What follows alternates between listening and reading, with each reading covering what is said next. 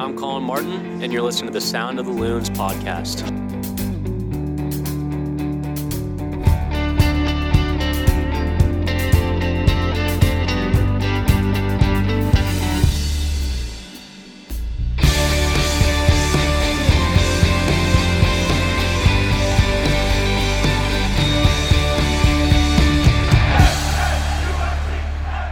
Good morning, afternoon, or evening, depending on when this finds you. Welcome to the Sound of the Loons podcast. I'm Steve McPherson, and I'm here with Cal Williams. Cal, we've got a new segment we're debuting this week that I like to call Asking Questions.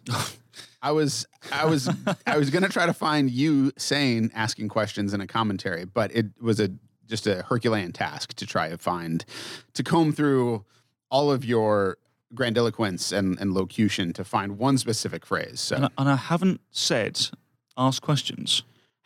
I'm pretty sure you did. I think I must have done so at some stage. I mean, you say interrogate. I do. Interrogating the defense. Yes. I feel like at least once I've heard you say something along the lines of asking questions. So, Darwin Quintero asking questions. Yeah, I'm sure that's a fairly common phrase. Yeah, right. Okay. So we sent the call out on Twitter for people to submit questions, and we're going to do our best to answer as many of them as we can here, sort of time permitting. I got to sort of keep an eye on this so it doesn't get ridiculous. But we got a lot of great ones. Let's just get right into it. Burke Ermintrout asks, Ike Opara, Defender of the Year?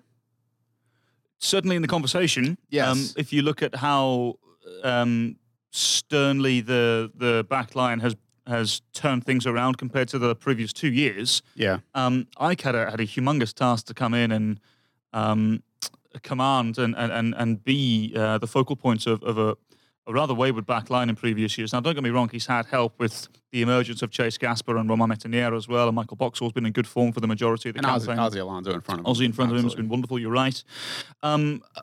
I get the feeling Miles Robinson in Atlanta may very well be amongst that conversation as well. Yeah. I think Anton Tinnerholm at NYCFC has had a great year. Also quietly going about his business as well, because he doesn't really get a lot of headlines because of the attacking players. I think Segura at LAFC has also had a tremendous campaign as well. So, yes, Ike's certainly in the conversation for sure. Do you think the people you listed were the people I have also listed here, basically? Possibly Chanot, also along with Chanot's been good, yes. I think there is that debate. I was listening to Extra Time, and they were talking about the only issue being that some of these guys will split the vote. You know, like if you're looking at LAFC, you're like, well, Walker Zimmerman and Eddie Segura, like who, and Zimmerman was out for longer, I think, and so Segura has been quietly doing his job. But Tinnerholm and Chanot are kind of the same thing. You're like, well, who are you holding responsible in that way? In a way that I think Ike has sort of established himself as the tip of the spear when it comes to the defense, for Minnesota United. Is there anybody else? I think that Florian Jungwirth has been quite good in that difficult system and has sort of been the rock there. So I don't think he probably elevates the level of Defender of the Year with this. But it's kind of fun to go and look at some defenders because I think we don't always spend a lot of time with them. Yeah, absolutely. We should spend more time on defenders. They don't get anywhere near the amount of love they should do, particularly in this league as well. But if you think about the task that was bestowed upon Ike Opara, to anchor what was, let's be honest, an absolutely putrid back line over the course of the last 2 years. He cemented it. He's absolutely done everything and more to make it one of the best back lines in Major League Soccer. And, as you mentioned quite rightly so, Ozzie Alonso ahead has helped, no doubt. But there's all those players that we mentioned ahead of them.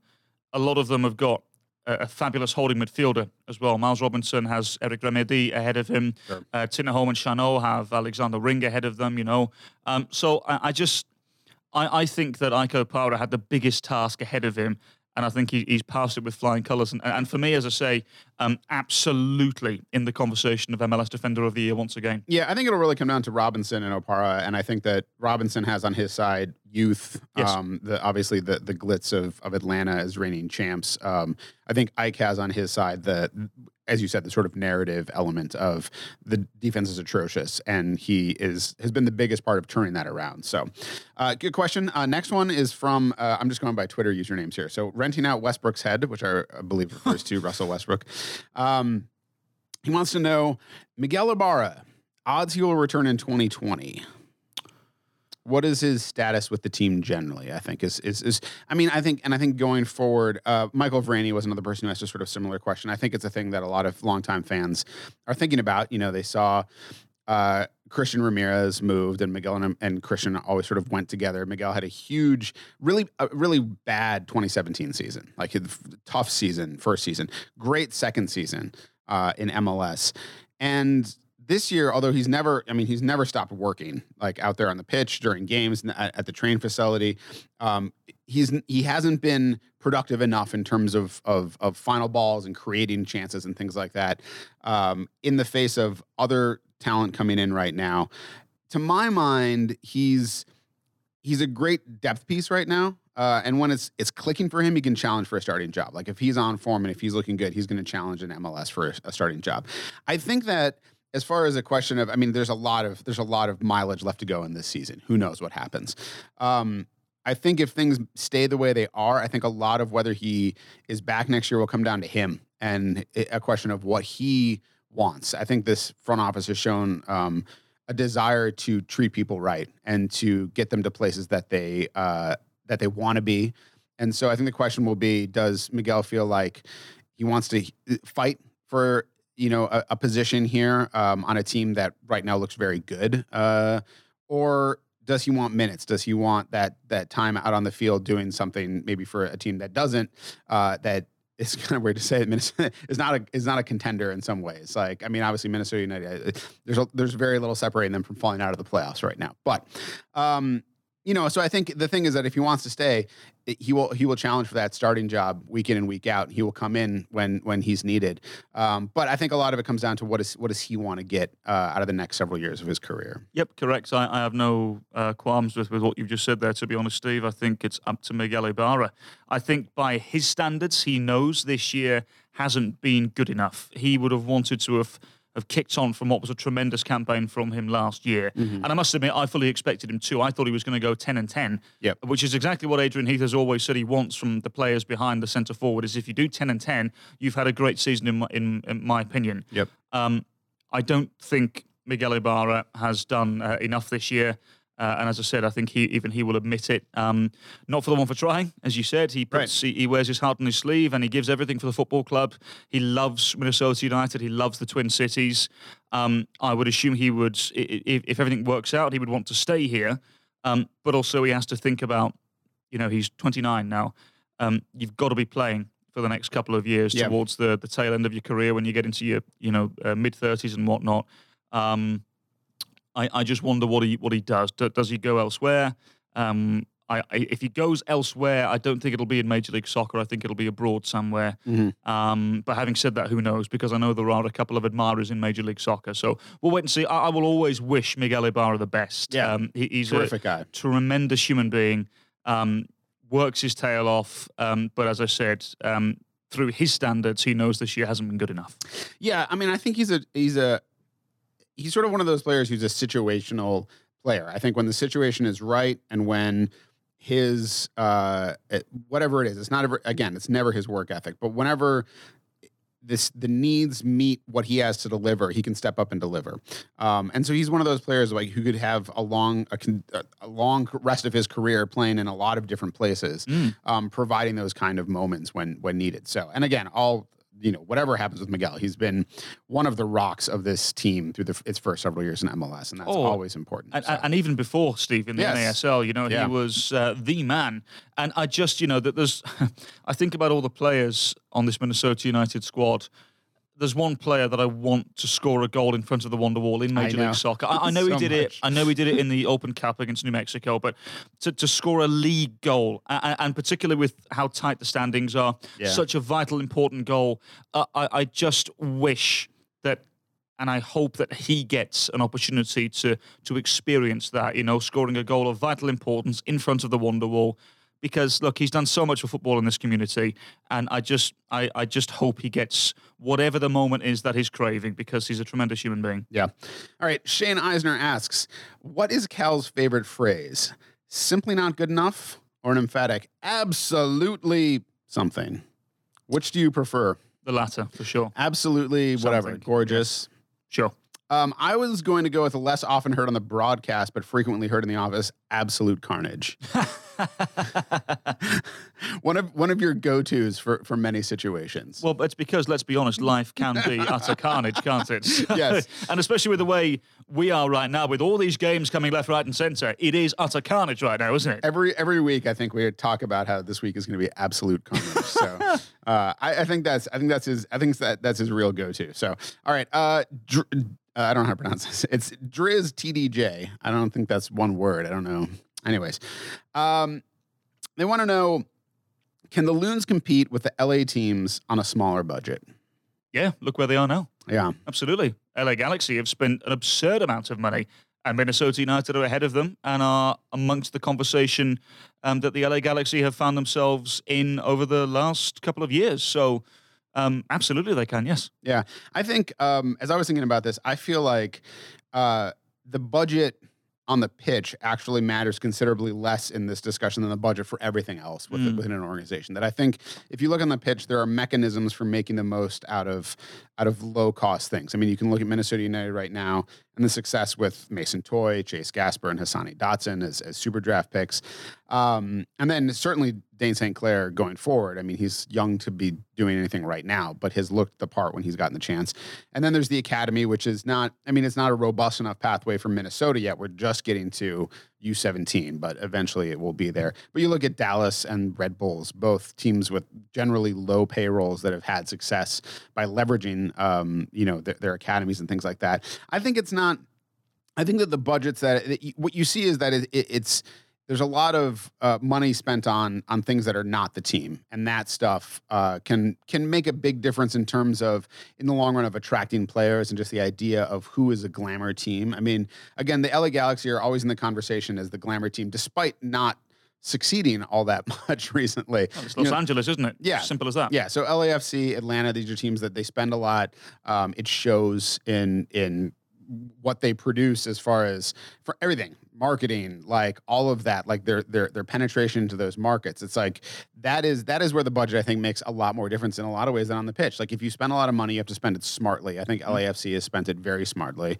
I think Atlanta on the pitch. I think Atlanta spent very smartly initially, and then it's been mixed results with, some of those players, obviously it's far from over for guys like, Barco or Pitti, but, like they didn't pay off as immediately as it looked like maybe they would. And they spent a lot more money on those guys than has ever been spent on the entire Minnesota United roster. Right. So, so there's economies of scale involved here, but I think that absolutely, the small market teams can compete. Well, look, let me give you an example of a small market team doing well. I remember commentating on the 2015 MLS Cup for the world audience, and it was between Portland Timbers and Columbus Crew.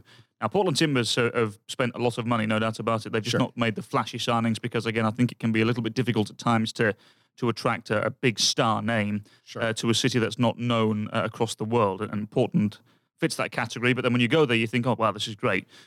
Columbus Crew were the opponents. Mm-hmm. And Columbus Crew had Ethan Finlay on the right-hand side that year. They had Hector Jimenez in the central midfield. Kai Kamara was probably the most expensive player at the time. Mm-hmm. Federico Higuain was involved.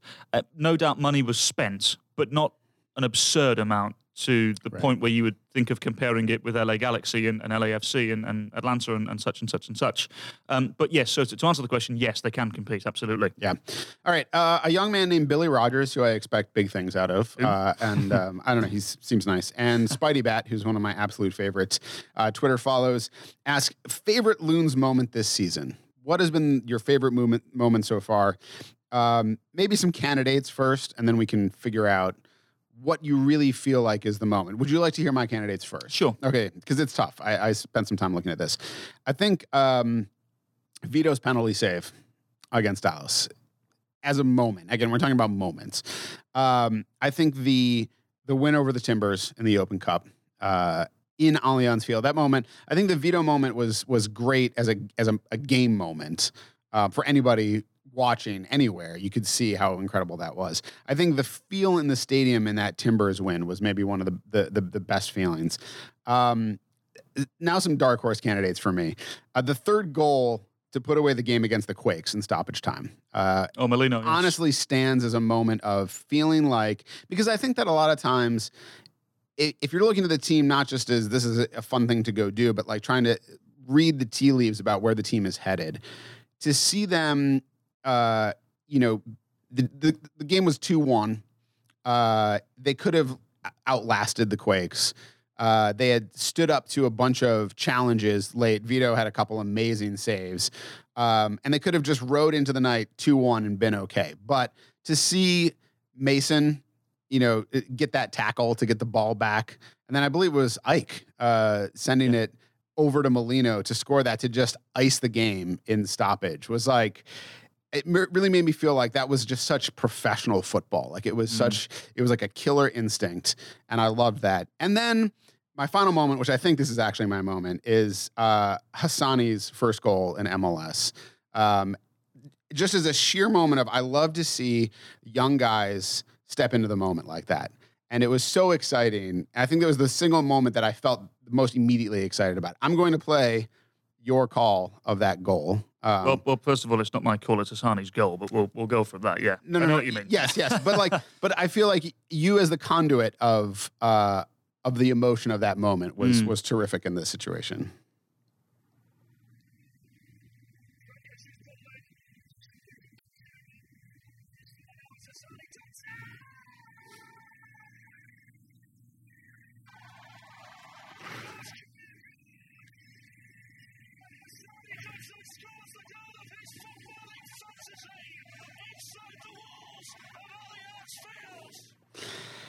I liked that you have a very, your cry of a call is fantastic. And then in the son part of Dotson, you like wrenched it up another notch in there. And I think that really sort of captured that feeling of when a young player gets their first goal. And I think it was an incredible goal, to come off that rebound and just run up to it, like on the half volley, and just stab it into the goal was fantastic. And it's augured great things for him. He's now had 3 goals in MLS, each one a banger. It's incredible.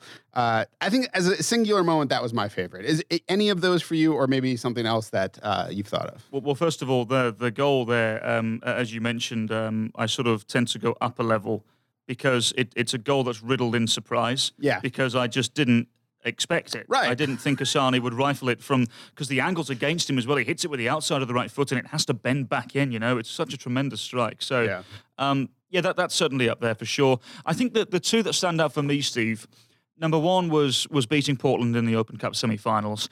I actually, we didn't commentate on the game because we don't have the rights to do the Open Cup. And I was watching it to the right of our broadcast booths in a little area with my missus and a couple of friends and whatnot. And they all went after the final whistle. I think they might have gone to the brew hall or something. And I said, I'll meet you down there. I just need a couple of minutes. And I just sat and watched the stadium slowly empty, and people were still singing. People didn't want to leave. It was such a moment that I just felt so at ease, and I felt such peace, because we've been through hell and back with this franchise since they've come into MLS. There's been a lot of ups and downs, and to achieve something of that magnitude was beyond special. And as I said, I do remember just sitting in the little area and just watching the stadium just peacefully empty. That was a fabulous moment. But the one for me, I would say, Steve, and I think it takes some beating, is probably the first goal at Allianz Field, was Ozzy Alonso's goal. People had waited a lifetime for that moment. They really had. And I know I've said this on previous podcasts, but I just remember finishing whatever I had said, and or being in the midst of it anyway, and looking down at the seats that are in front of the commentary box, and seeing a young chap in his dad's arm. I think this kid must have been about 4 or 5, just punching the air, and screaming to his heart's content.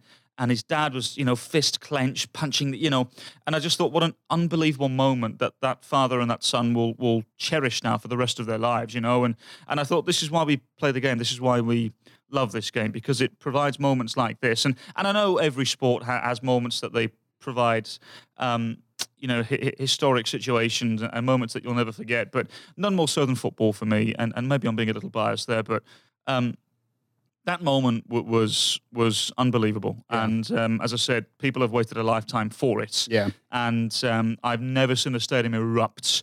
And because of the velocity of the strike as well from Alonso, he hit it with such power. And it just meant so much to everybody in the stadium. So that probably for me was the moment so far. Yeah, it was extremely resonant, and I think that it was the one that I had also considered. I think the problem for me is that I was so sort of caught up in the moment myself that it was, the whole thing was so emotional that day, and so so full of energy that like I think I maybe discount it unfairly because things that happen later as I've sort of settled in and I have a better awareness are more exciting. But I will say that it persists with me because every time Ozzy has it around the edge of the box, I'm like, just do it. Just rip another one in there. So, all right, Scott Rainey, who's somebody, I don't know. He's a guy. I don't know. Very talented designer, fantastic guy.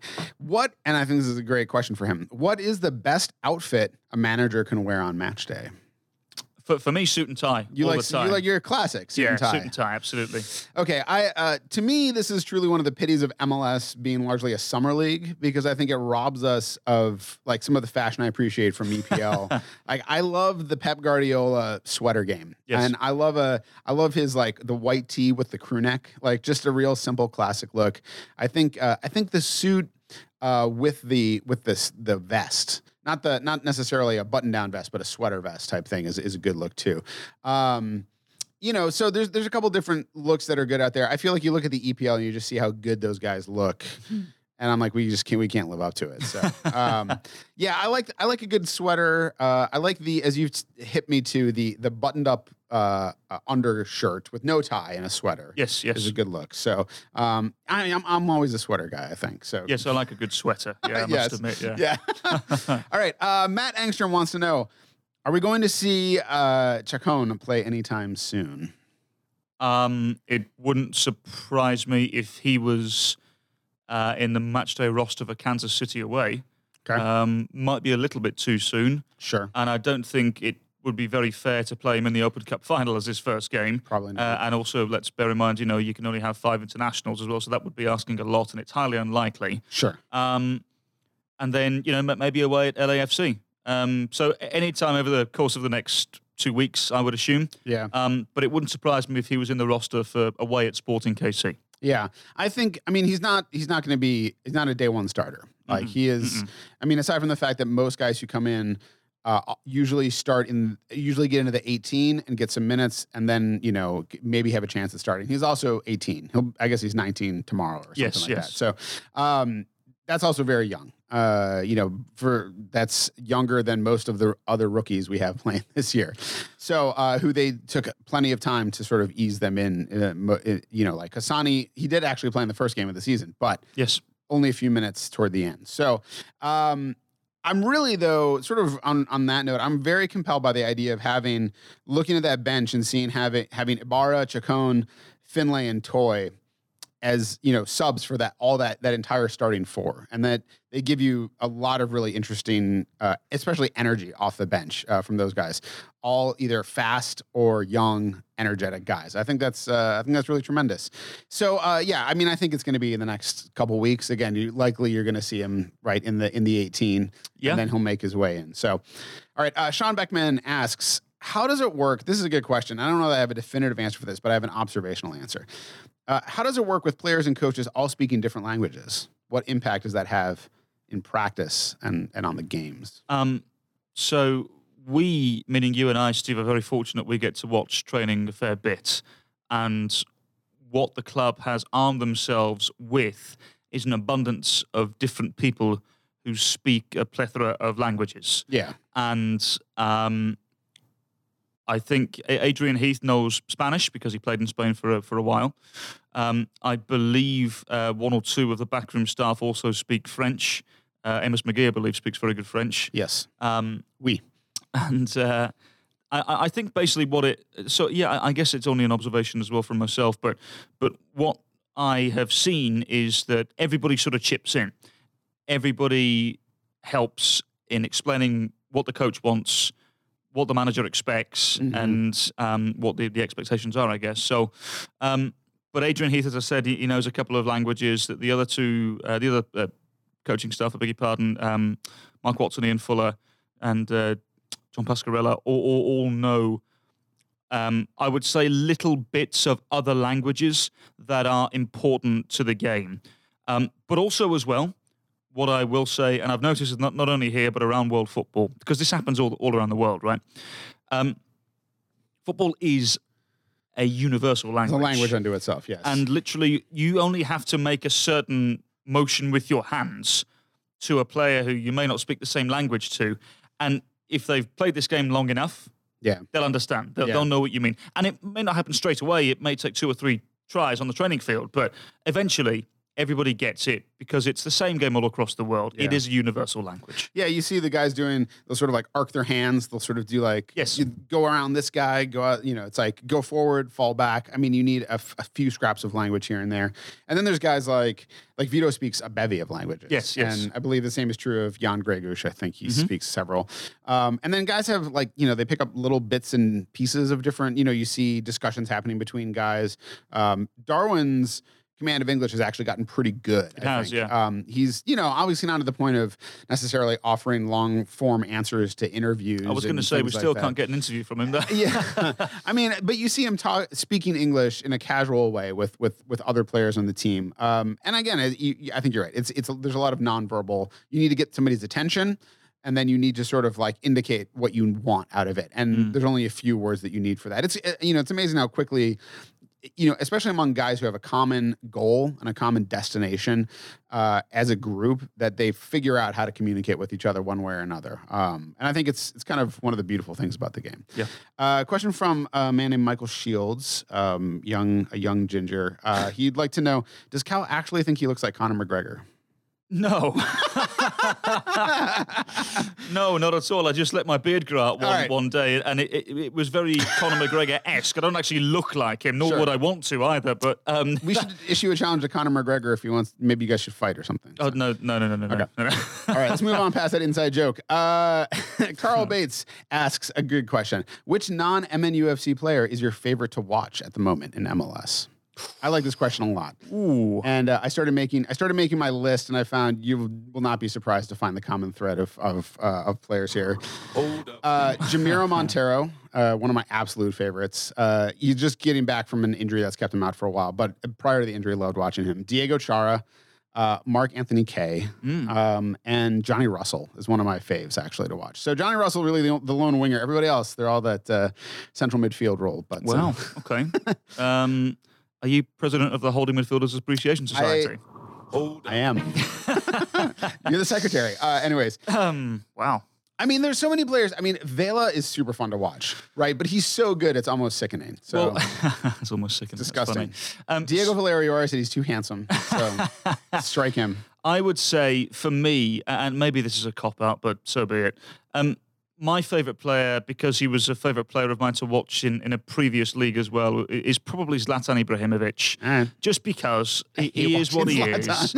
And I just, because the way he is, his stature, he shouldn't be as good as he is. He shouldn't have the actual ability to do a lot of what he does. But he's always been a favourite of mine to watch. I remember actually commentating on a game back in the Premier League a couple of years ago, and I can't remember if it was his first season. I think it might have been his first season with Manchester United, and it was my first Manchester United game I was doing that season. I think it was away at Crystal Palace or West Ham or someone like that, And I just remember being awfully giddy that Zlatan Ibrahimovic was playing. And to the point where my co-commentator at the time was like, "You okay? You good?" And I was like, "Yeah, no, I'm good. A little I'm good. flustered. I just, really quite like watching Zlatan play." And I remember the ball came in from the right-hand side, and I just remember, as you do as a commentator, you take a breath and you sort of set yourself for whatever's about to happen. Either a defender comes and clears it, or there's an effort on goal.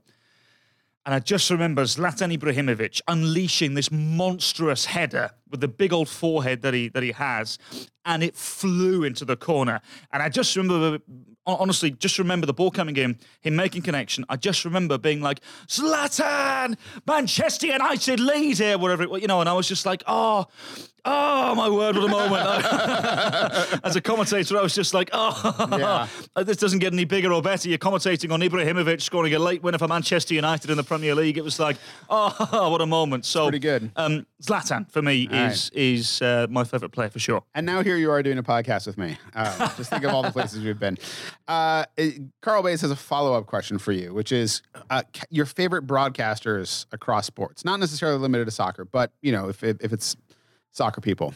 Well, there's a list for sure. There can't be one. I think that would be naive to just have one. I grew up listening to a couple of commentators. Number one for me, though, very much because he was the voice of my era, was Martin Tyler.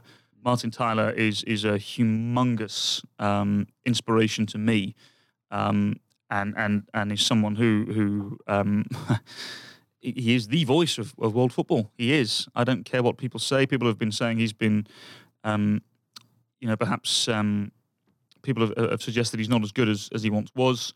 For me, he is the voice of football. Clive Tilsley is also another commentator who I grew up listening to, watching England games. His voice was always very synonymous when England were playing in those big Champions League games as well. Mm-hmm.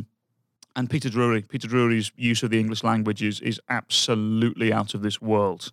And also, I guess another one I could throw in there as well is, I told you there was a lot, is Arlo White, and even John Champion, I guess, as well. But Arlo, I wouldn't be here without Arlo. Arlo was the one who, not convinced me, but he suggested I should come over here when he was the voice of the Sounders. I had a chat with him when it first really became a possibility that I could come over here, and I asked him what it was all about, and he was a chap I was familiar with. I was at the BBC at the time, and he had left the BBC to go out there, and I asked him, is it all it seems to be? And he said, you've got to get out here. So Arlo had a big influence on my career. Outside of football, Al Michaels is unbelievable. Mm-hmm.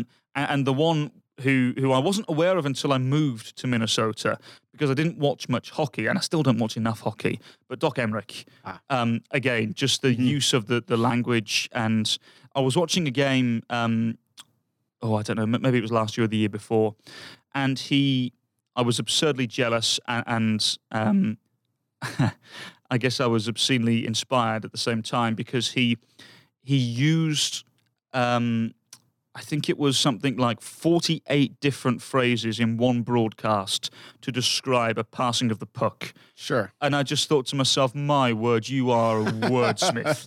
And I love words, Steve. Yes. When I see a word and I don't know what it is, I have to instantly go and see what it is and how I can use it and in what context.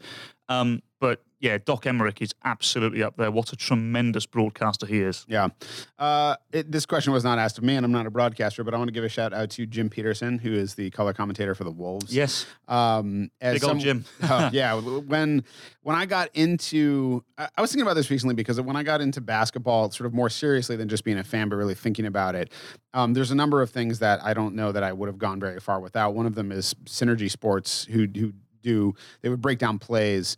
They used to have a public facing element where you could buy a subscription and then watch like all of Ricky Rubio's assists or something like that. I use that a ton, which is great. Another thing is Jim Pete's understanding of the game. I watched a lot of Timberwolves, and he's always struck me as, as a color commentator, you're not simply giving the facts of what's happening. Like you want to have a critical eye towards what's happening.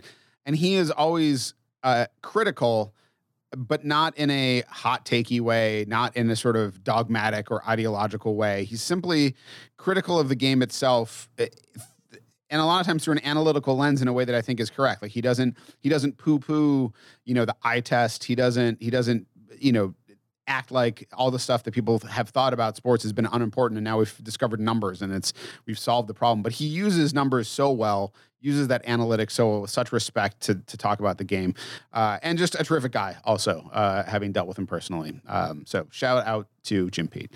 We got a lot of questions for you. Oh, dear. Nobody cares about me. Glenn Williams wants to know, how come Cal hasn't got a Birmingham accent? So, for those unaware, that's actually my father. Okay. Given the question there. Yes, Williams. Now it Yeah. makes sense. Okay.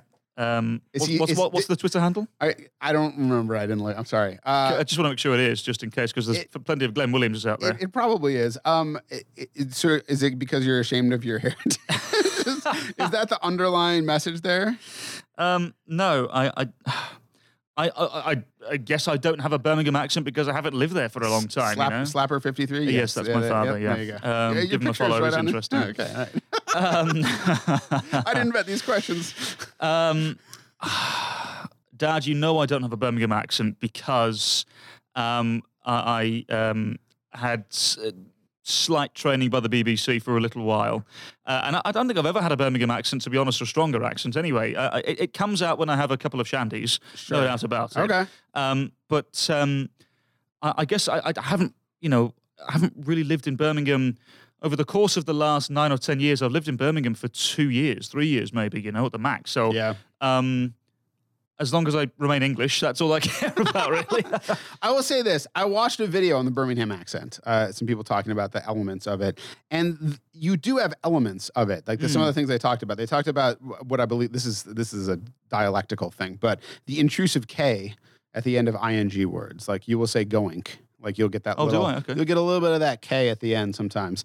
But there's other things that you didn't have, So anyways, like I think the short A, like generally British would be chance, Chance, yes, and you yes. don't say chance, but apparently in the Brummie it will be shorter like that. So Oh, I don't know about that, Steve. well, no, I can't simulate it. When they started talking, I was like, oh yeah, that makes sense. I understand what they gave an example of it. I'm not going to call up the video right now, but anyways, but yeah, the K thing is the thing I have noticed with you. So, Okay. but now I'm going to make you super about that. Well, do you know what someone actually said to me when I was last in Birmingham? Someone accused me of being posh. Oh. It's like, oh, come off it. No Yeah, chance. I mean, I'm from Massachusetts and I'm from Western Mass, but people when I went to college were like, "You don't have any accent at all." Like, don't, I don't. no. So, yeah, sometimes it just doesn't filter through. I don't know what to say to people. I don't have a Birmingham accent, and that's okay. It's totally fine. All right, let's get the last question. We have maybe we'll talk a little soccer after this. Anyways, this is soccer. Ryan Davis wants to know who is each of your. Sorry, I just copied this. Who is each of your player of the season so far? I believe he means your Minnesota United player of the season so far. He's picking Alonso, which is totally, that's probably a fair shout. totally to be fine honest. with me. I think in the early going, I might have said Metanier. Like in that early run, I think that was. He was the most obviously outstanding, and I think that like Ike and Ozzy's contributions were muted a little bit. Like we didn't appreciate fully like how much they were going to contribute, I think.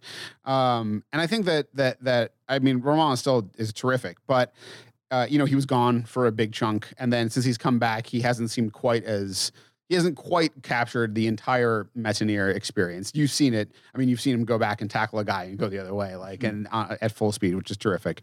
And so I think it's probably either Ozzy or Ike, I think, for me. Yeah, no argument from me at all. Yeah. In terms of MLS, I think it's difficult to look past Carlos Vela right now. Yes. And MLS overall, yes, Vela is probably it. So. Yeah, but in terms of Minnesota, Yeah. absolutely no disagreement. It's either Ike or Ozzy, no problem at all. Yeah. All right, let's briefly talk about what's happening this week. Defeating the Rapids 1-0, looking ahead to Orlando, which is happening tomorrow.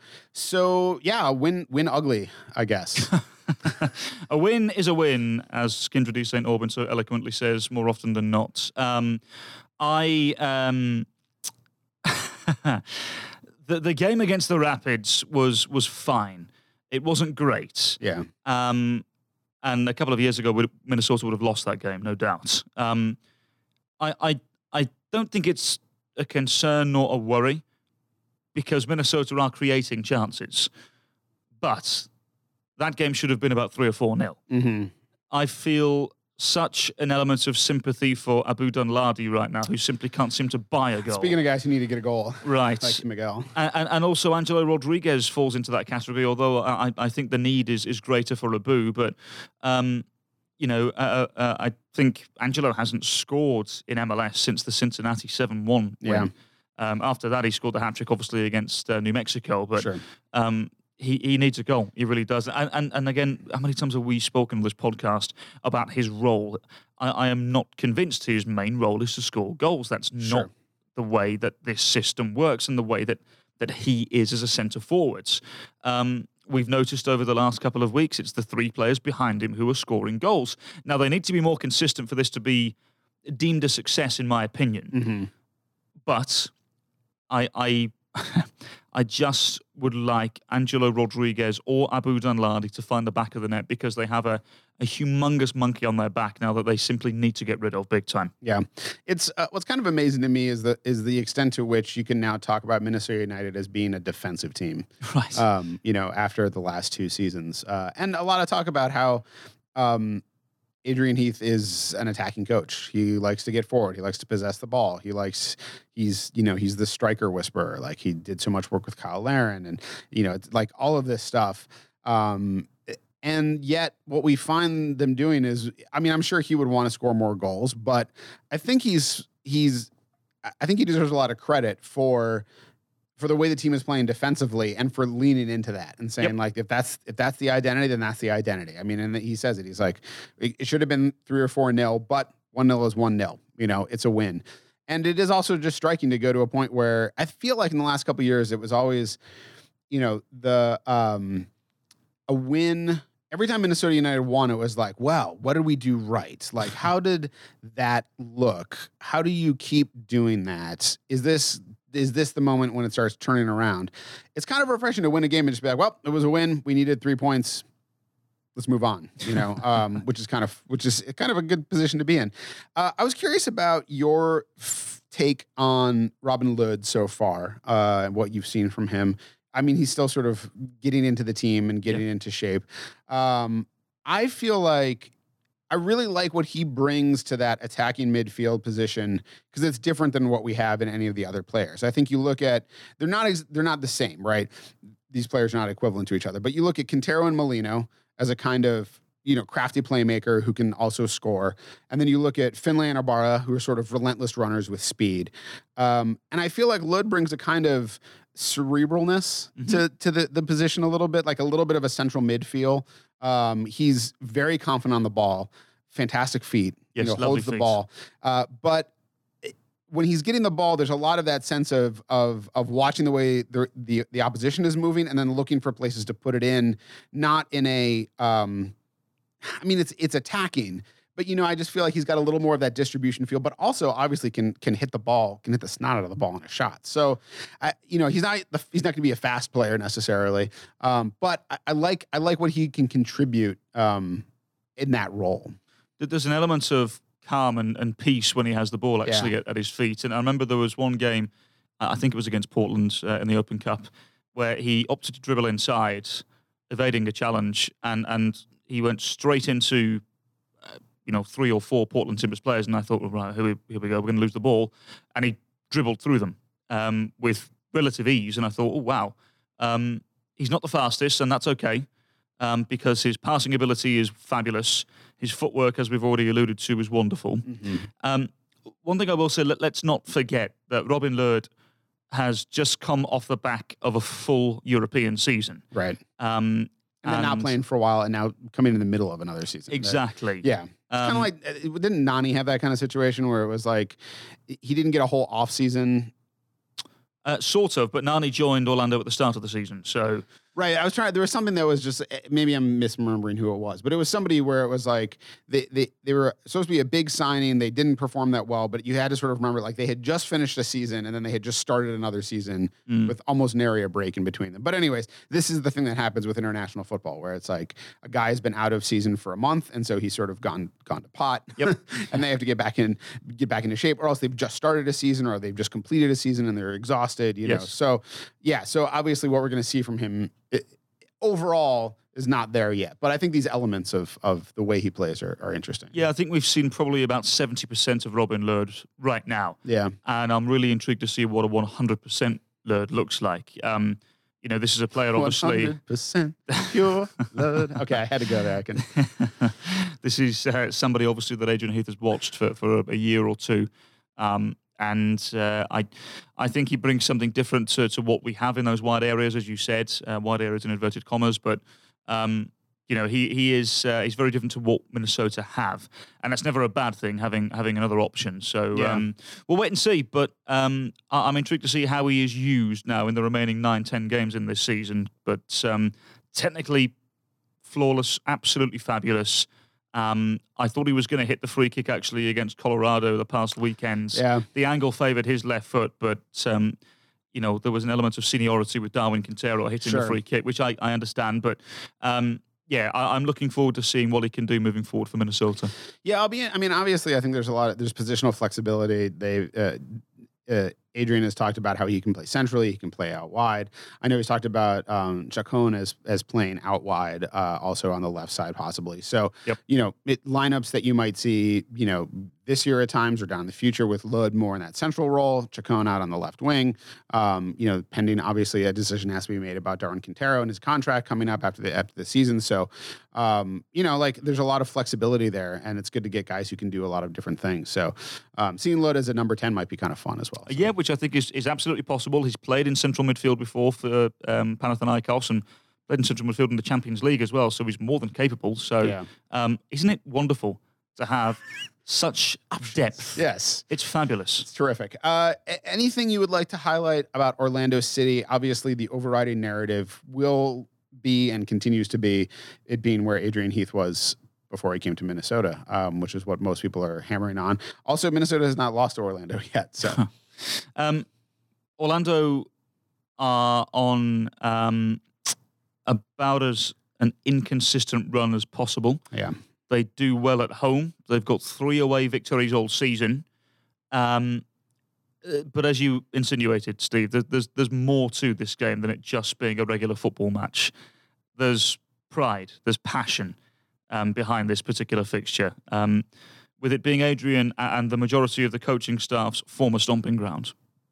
Also, Kevin Molino spoke to the press today at training on Friday morning, and he said, look, it's difficult to not view it as something personal. Sure. And let's not forget, Molino didn't play against Orlando when they came to Minnesota in 2017 because he was ill, I believe. Mm-hmm. And in 2018, obviously, he did his knee in after 20 minutes or so. Yep. So this will be the first real time and real opportunity for Molino to play against his former employer. Mm-hmm. And with the way he's playing at the moment, I don't think there's a better time for him to do that. So they're very organised defensively. I would assume because they've played an abundance of different formations. I think James O'Connor is still really trying to figure out what's the best fit for the players he has. Mm-hmm. It wouldn't surprise me if he came in and played a 4-3-3 and tried to pack the central midfield. Sure. And perhaps try and limit the amounts of times the ball gets to Darwin Quintero. So I'd expect the ball to be out wide for Minnesota a fair bit. Will the pace of Molino be able to stretch the back line, who are usually fairly compact and well organised? The centre-half, the Swedish centre-half, Janssen has been fabulous. Not quite in Defender of the Year category, but he's been very good for them as well. It's going to be an intriguing game, no doubt. And look, the main threat for them is obviously Dom Dwyer. And Nani has been playing a number 10 in and out for the last couple of games. Traditionally a wide player. Had tremendous success with Manchester United out there and was recently playing with Lazio and Sporting Lisbon and Fenerbahce and Valencia and an abundance of top European clubs. The emergence of Müller has forced him inside, to my knowledge, and the people that I've spoken to in Orlando. But the main threat is Dom Dwyer because he will press and he will make things awkward. For the likes of Boxall and Opara. And I do worry that it'll stretch the Minnesota United back line. I wonder, will one of the fullbacks who are usually very aggressive, I wonder, will one of them be a little more reserved this time? Sure. And I wonder what the central midfielders are going to do. Are they going to be a little deeper because of this as well? So we'll see. But Dom Dwyer, no doubt, is the main outlet for Orlando. He's not a great season for his standards. He knows that. And I'm sure he will love nothing more than to score against his former coach. Remember, obviously, Adrian Heath had him at USL. He scored 15 goals in 13 games, a USL record in 2013 at that time. The two get along very, very well indeed. And I'm sure Dom Dwyer would love a goal against his former coach.